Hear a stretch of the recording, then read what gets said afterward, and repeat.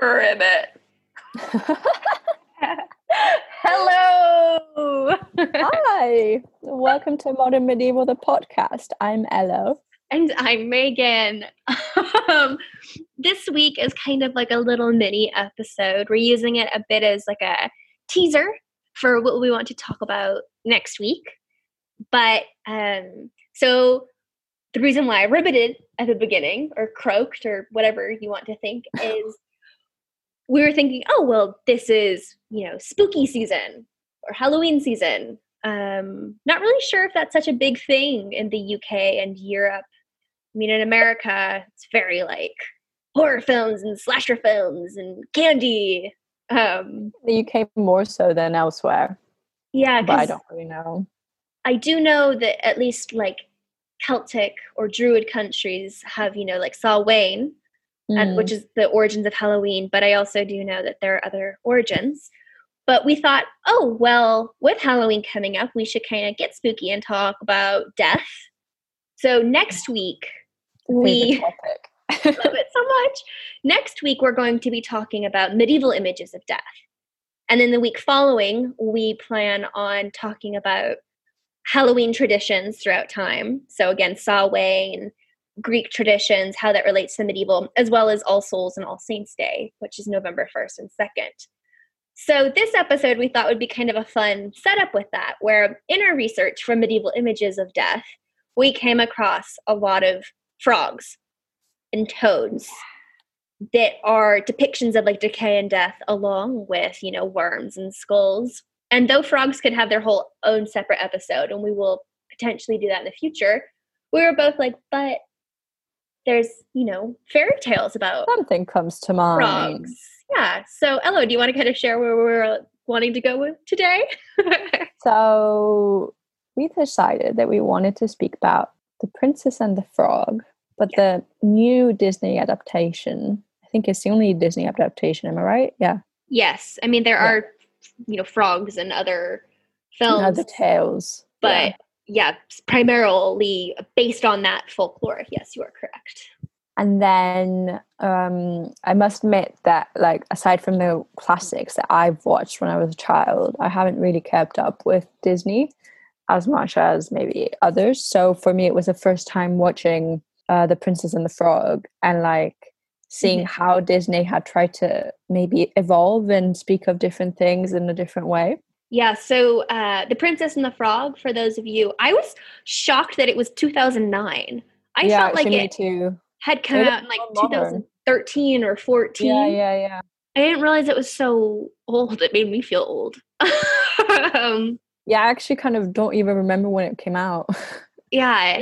So, it's a really interesting, so as like, I guess, a setup for those. So this is a modern retelling of the Frog Princess or the Frog Prince folk tales. Yeah. So, or fairy tales. They both kind of come through the Brothers Grimm, who we've mentioned previously. They took folk tales from Germany and readapted them. Yeah. Right, in the early 19th century. And so traditionally the Frog Prince is the first story in their collection, which I didn't know until I didn't either. But same sort of, idea where a prince or a princess is cursed, it becomes a frog, and then through either a kiss, true love's first kiss, or there are some other ones where it was like just sleeping the night on the princess's pillow, or, something like that was enough to break. It's a bit of a euphemism, though, Yeah. Because always with these tales, like it says one thing, but it sounds different, really. Yeah, exactly. But as we know, folk tales have earlier origins than when they were written down. Yeah. So, like, for example, with the Frog Prince, though it's best known through the Brothers Grimm and then through time, the centuries following, the origins of that particular story are postulated to perhaps have had elements going far back to the Roman times. Partially because in an aspect of the story referred to in Petronius's Satyricon, there's a character, Trimalchio, who remarks, "The man who was once a frog is now a king." And this is kind of a complicated statement because some scholars think that, transformation frog to king. Others say, well, actually, this could just be a satirical joke about the Emperor Nero because he was often mockingly referred to as a frog. So you could go either way.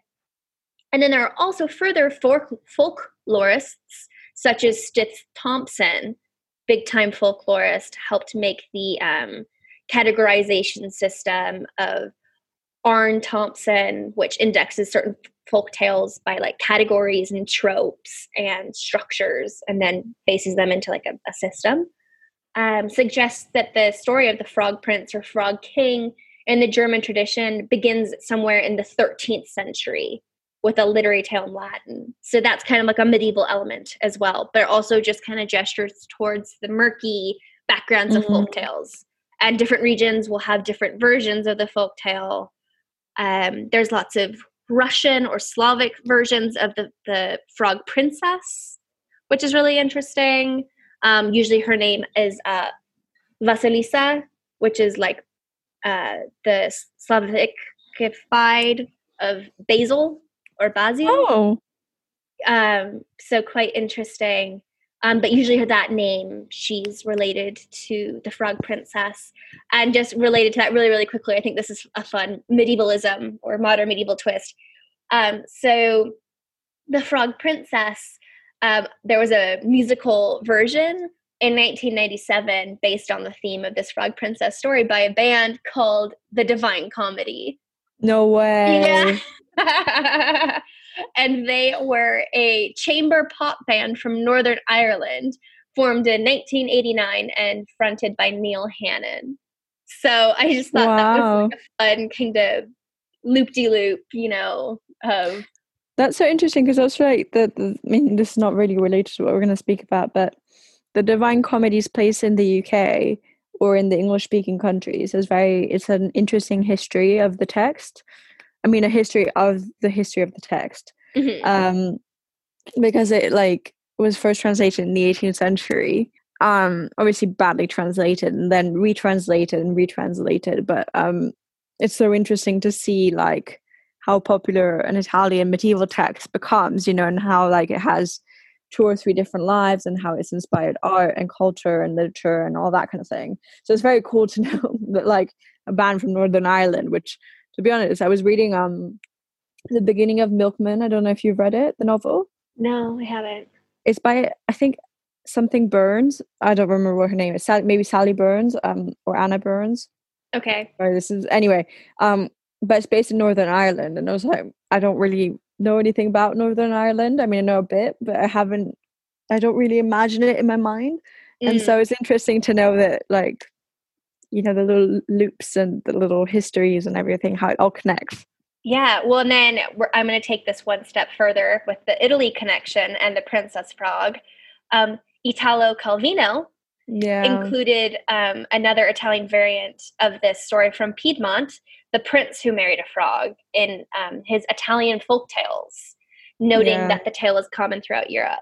So you've mentioned Calvino a few times. And Oh, he's so good. I would recommend everyone to read at least one of his short stories. I think most people would enjoy them. Everyone would be too much, to ask. Most people is realistic. Yeah. So I just, talking about the fairy tale and its, connections through everywhere and everything. So now we go to the Disneyfication in 2009, which is set in New Orleans in the 1920s and 1930s, which is a very particular moment in a very particular place in American history. And for this story, just really curious, I find personally. So I guess just before we start, an analysis, Ella, do you have any just thoughts on the film as a whole? Just anything? So I thought it was very, obviously the story itself remains the same, but the way that the princess is portrayed is actually much more realistic of what a girl might be like. So at the beginning you have, there's two little girls sitting and like a story being told to them, actually, The Princess and the Frog. Mm-hmm.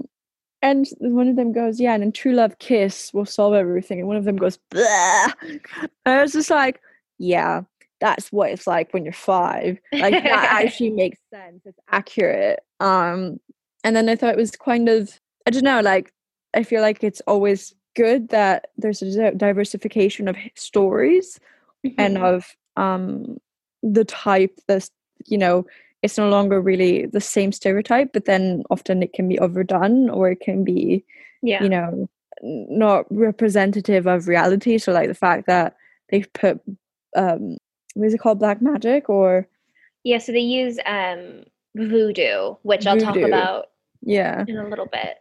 I don't know really how good that is to mix that in this kind of diversification of a story. I don't know.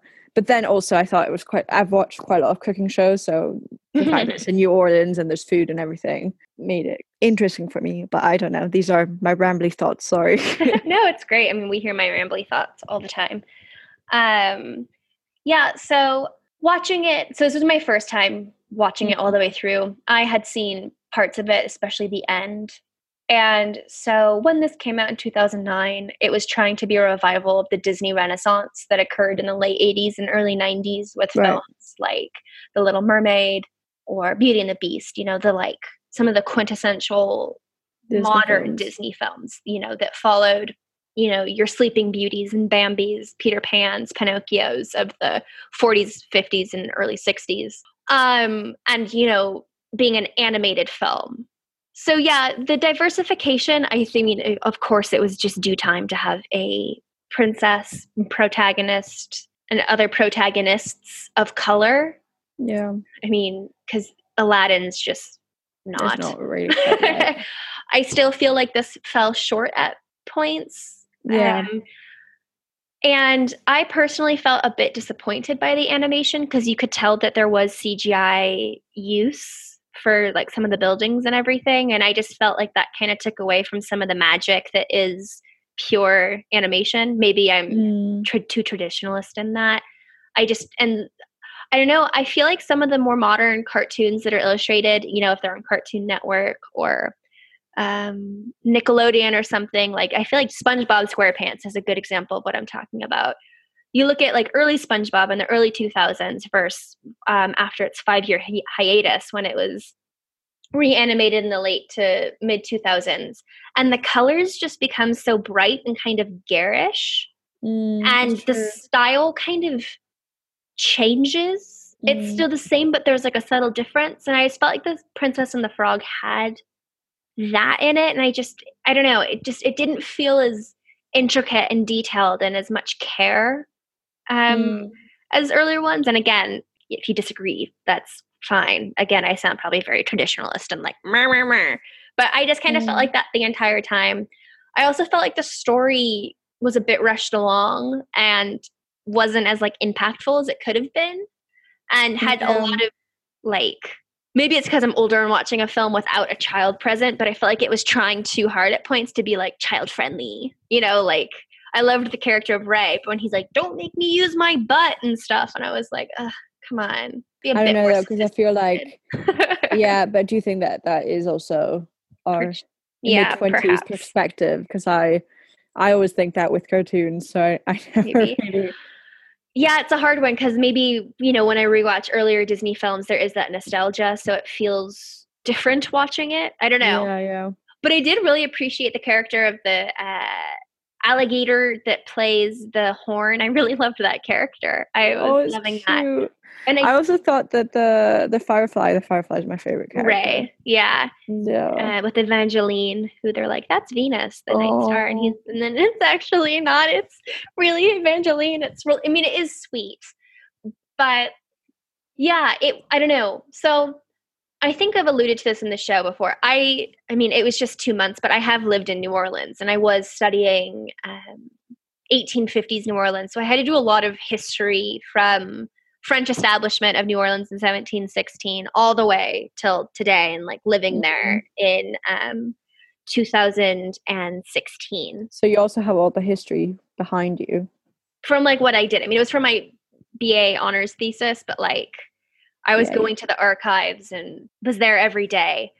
And so there were elements that were definitely captured, like the music on the streets. I mean, New Orleans is top 3 favorite cities in the world, if not. I mean, it is truly magical. There's no place like it. Just the architecture, the food is extraordinary. Is it as good as it looks? It is fucking amazing. It is so good. On all of the Netflix cooking shows, I think they're all together, to be honest, because like I think there's always a pit stop in New Orleans.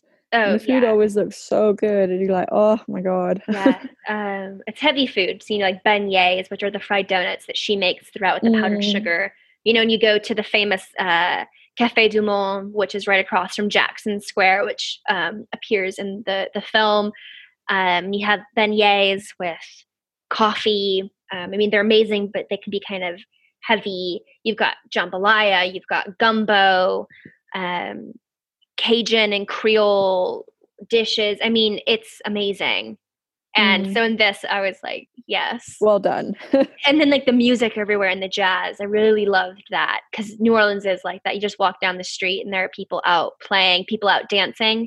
Like in the beginning when the prince dances with the kids, like that still happens. Really cool. Like I have videos on the old phone that I had when I lived there of kids tap dancing in the street and magical. It truly is magical. And people are in that case, they've really chosen the right city in America to base their film off. For like this kind of atmosphere, definitely. I think that there was some of the issues of kind of I can't remember her name, but the blonde character, like the best friend character. Yeah. The dad and being kind of the Southern charm, wealthy white individuals, and related to like a plantation past. So in New Orleans, for those of you who don't know, New Orleans, even though it was a main trade center for slave trade and the triangle trade, was also one of the, if not the first city in America to have free people of color. And I didn't know that. So people of color have had autonomy in New Orleans alongside having one of the highest like slave populations. So there's this really dynamic history, and a lot of that has to do with the French and the Spanish colonial histories in New Orleans. Right. So by the Civil War in 1861, New Orleans had equivalently for 45 years been French, Spanish, French for a brief period of time, and then American. Right. Whatever American was, you want to consider. So when you go to like the French Quarter, for example, you're walking around, and it's really famous for the balconies and pillars. So that's actually Spanish architecture with a French twist. So the French Quarter is actually based just off the French culture that was there at the time that then became Spanish and then like re-Frenchified. So there's a lot going on in New Orleans. That's part of what makes it so charming. And so part of this is, our villain character practices voodoo in the film. And so voodoo, particularly Louisiana voodoo, has a really, really convoluted history. So it comes from Western Africa, African religions that were brought over due to slavery. I think everyone kind of knows that. Right. And then you get Louisiana voodoo, which is also known as like a New Orleans voodoo. Okay. It's a set of spiritual beliefs. It's a religion. So it's spiritual beliefs and practices coming from this African diaspora. And then it's different than Haitian voodoo. Haitian voodoo is Haiti gods, Haiti indigenous peoples interacting with both slave trade as well as, colonial like history. Christianity and Catholicism. Right. So they get conflated together sometimes, but they are different. So voodoo in regard to Louisiana voodoo has a liturgical language or, it's spoken sacred language, which is Louisiana Creole. Okay. And that comes from both indigenous mixing with French. And there's also Louisiana French, which if you've ever seen The Water Boy, and the coach who talks kind of like, like you just can't understand what he's saying. That's Louisiana French. Of course, that's like a joke on it, but it's just really, really like tight language. Yeah, like it's very, you grow up in it and it's cultural. I don't know if it's like, if you can learn it. Like it's really regional. Okay, cool. But so Louisiana Creole comes from Louisiana Creole people, which is an indigenous people mixing. So this is like an example of, if you will, this is not the right term, but like pagan or indigenous cultures mixing with European Christian culture. So, it becomes syncretized with the Catholic and Francophone culture. And as a result, we get voodoo. So there's also, to make this even deeper, so we've got Louisiana voodoo, we've got Haitian voodoo, and then we have deep Southern hoodoo. So that's with an H, and it's Hoodoo. So hoodoo isn't necessarily the religion. It's more of like just a spiritual practice. So there's also other elements, without getting too tactical, because it is complicated, of like, there's gris-gris, which are like the necklaces or the talismans that ward off evil spirits. You have hoodoo paraphernalia, Les Grands Zombies, which is like the great zombie, and then voodoo dolls, which historically are not used like they're used in this film, or what we think of culturally with like picking somebody or pinning somebody and them being in pain.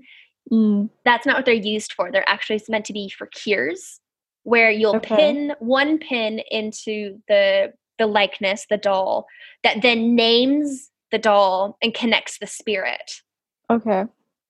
If you were to use a voodoo doll incorrectly, according to the tradition, or in a way that is meant to cause harm, that's hoodoo. So this is based off what I learned when I was in New Orleans and like my reading.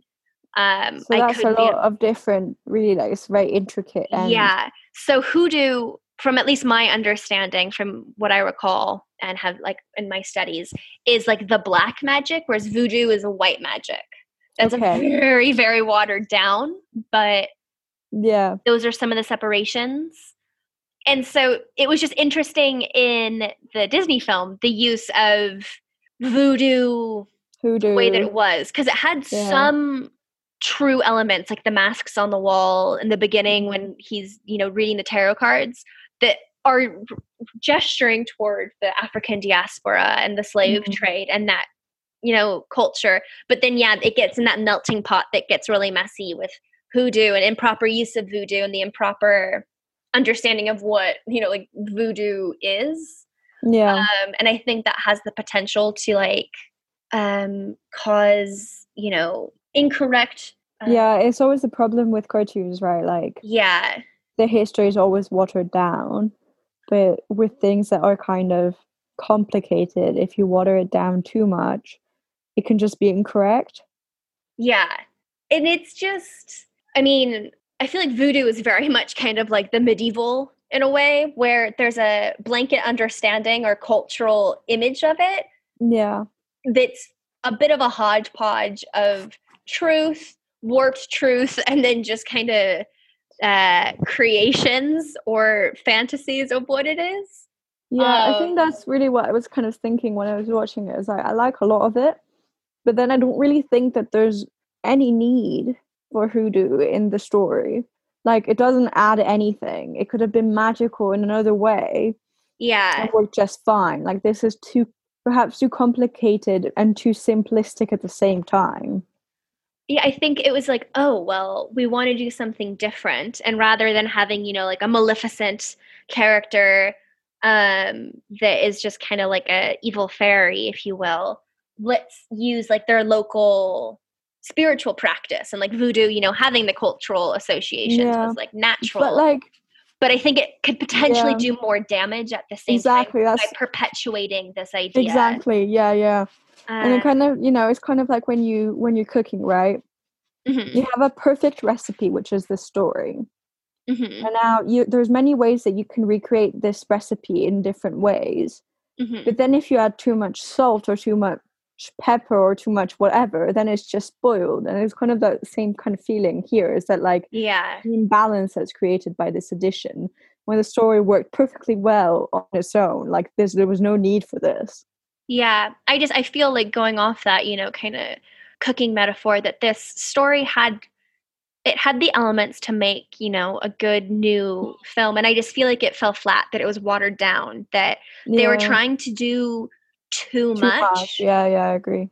And in that, it lost elements of the story. Yeah. I think I personally thought that the music in it could have been a lot better. Maybe that I must admit, now I know this is super controversial. I just skip songs because I find them like just it takes too much of like emotional commitment that I just don't have.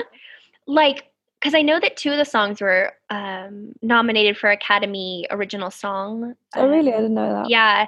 I feel like maybe one won. Maybe I'm wrong. One was like the dream sequence at the beginning when she's dancing, and it's like the 1920s when she's singing to her mom about the goal dream she has for her restaurant, which I couldn't help but think of Hercules and the women on the vase dancing and singing. I felt like there was a lot of thoughts of that throughout it. Just the way that like the silhouettes and the illustration was, which was kind of like 2D flat because it was being Art Deco, or alluding to the Art Deco. Yeah, I don't know. I mean, I appreciate the attempt, but I found story-wise that it could have been much simpler, and that they could have more powerful. Yeah, and that there were just scenes that felt like unnecessarily long in like the swamp. Where I was like, you wasted so much time on their like their tongues getting stuck together. Whereas like you could have used a minute of that somewhere else in this hour and a half film. I agree. To have been more impactful. Actually, I would agree with you. Because for the audience's knowledge, because I'm now working, we only have a limited window every week to record. And last week, unfortunately, Megan got a migraine, and so we had to skip. Yeah. But I was watching it on Sunday. I'm always a last minute kind of person, so I was watching it, and it felt very, very long. Yeah. And I didn't really realize this because I was watching it and trying to, like take it in and not really reflecting on it. But it did feel like longer than it should have. Yeah, the pacing fell off to me. Yeah. And I realized this is turning much more into a like movie review session. But I mean, it's just funny. Like, but no, I completely agree. And I think that I appreciated them taking this German folktale and putting it somewhere that wasn't traditionally fairy taled, like a Sleeping Beauty or a Snow White. Yeah. But I feel like, for example, something like The Emperor's New Groove was done like so well and being in a different place and like so funny, and that's like one of my favorite animated films. Right. And I feel like this tried to kind of capture that like modern, different, kind of scenario, and I felt like it was just a much more of a mixed bag after this. So like, for example, Frozen was supposed to be animated like this. And really? it was because that's based off the Snow Queen, but based off the mixed reviews that this got because of things like what we're talking about, they decided to go the Pixar animation route and revamp the story, and they produced Frozen, which has been a major success for them. I mean, there are some animated elements in Frozen, like old school animation, like snowflakes and things, but yeah, I feel like it was a missed opportunity for that like magic of old school animation that kind of got, I guess, lost in the corporate wheel and like money producing element of Disney. Yeah. Oh well. But what else is new, really? Yeah. But so one thing, if you're kind of like, okay, but why is this modern medieval? Like where you started off with, and how does this link to next week? So it's the idea of being turned into a frog. So frogs in the Middle Ages, as we said earlier, are associated with decay and death and being gruesome and slimy and from the ground. So like frogs, worms, snakes, and toads would be included on like dead bodies in medieval imagery. So there is this reason why being turned into a frog had significance in folk tales. And there's also, the frog is like a butterfly, where there's also the idea or symbolism of transformation, from the egg to the tadpole changing with the legs sprouting out into the frog or the toad. So there's also that arc related to it. But yeah, they're low. They have to look up. That's why when you watch a film or a TV show, when you're looking down and looking up, that's a frog's eye view. That's what that shot's called, rather bird's I eyes didn't know that. from on top. Yeah, that's kind of that very loose thread of the medievalism in this, alongside just that romantic idea. I mean, in the beginning of The Princess and the Frog, as you were saying, Ella, where they're reading the storybook and turning the pages. Yeah. I mean, yeah. That immediately goes to Sleeping Beauty. Manuscripts, manuscripts. Princess being saved. I mean, of course, this tried to like twist it where it was like the prince needed to be saved, but then they both need to be saved, and it has the more modern ending. We've got the traditional villain, the Disney villain at least, that's dressed in the purples and the greens, just like Maleficent. That's true. Even the queen in the original Cinderella had like Snow White had the dark colors. Yeah, that's our kind of like movie review / medieval take briefly on The Princess and the Frog. Also it shows up in the background, but Jackson Square, you have the cathedral. That's the white cathedral that actually looks like a castle because it's built in the Gothic style. I don't know if you recall, Ello, but I did one of the little presentations for Bob. Oh, yes. No, I do remember. Sorry. It just shows up in the background because it's part of the setting. But there's this like very Gothic white castle church structure that's at Jackson Square that shows up in the background. So yeah, and then of course the Gothic elements of underground and superstition and magic, which that's what the talked Gothic about. Yeah. Thoughts or other final comments, Elo, on this? No, not really. I think babbled enough. Same. So yeah, this was just, as we said, for the umpteenth time, just kind of a prelude to next week, where we get to talk about death in the medieval. Elo, why don't you tell them where they can find us? So, if you want to listen to us, supposedly you are listening to us, but if you want other places to listen to us, you can find us on Apple Podcast, on Spotify, on Amazon and Audible. You just type Modern Medieval Podcast. You can find us on social media. You can find us on Instagram by typing podcast.modern.medieval. You can find us on email by typing modern.medieval.podcast@gmail.com. We're also on YouTube. Just type Modern Medieval Podcast, and we are on Twitter. Yes. Twitter, our handle is @medieval_modern. So you can find updates and new episodes and whatnot there. We're also on Facebook. I think we forgot to mention that. Did we? We have a page and a group, Modern Medieval, the podcast, very easy to find. As always, please send us your comments, questions, queries, concerns, statements, memes, songs, images. Or ideas. Anything and everything. Also, if you disagree with us. Yeah. Maybe you like Princess and the Frog is your all-time favorite, and you're just like, you were wrong on all these accounts. Yeah. Bring it along. Make it turn it into a conversation. Yeah.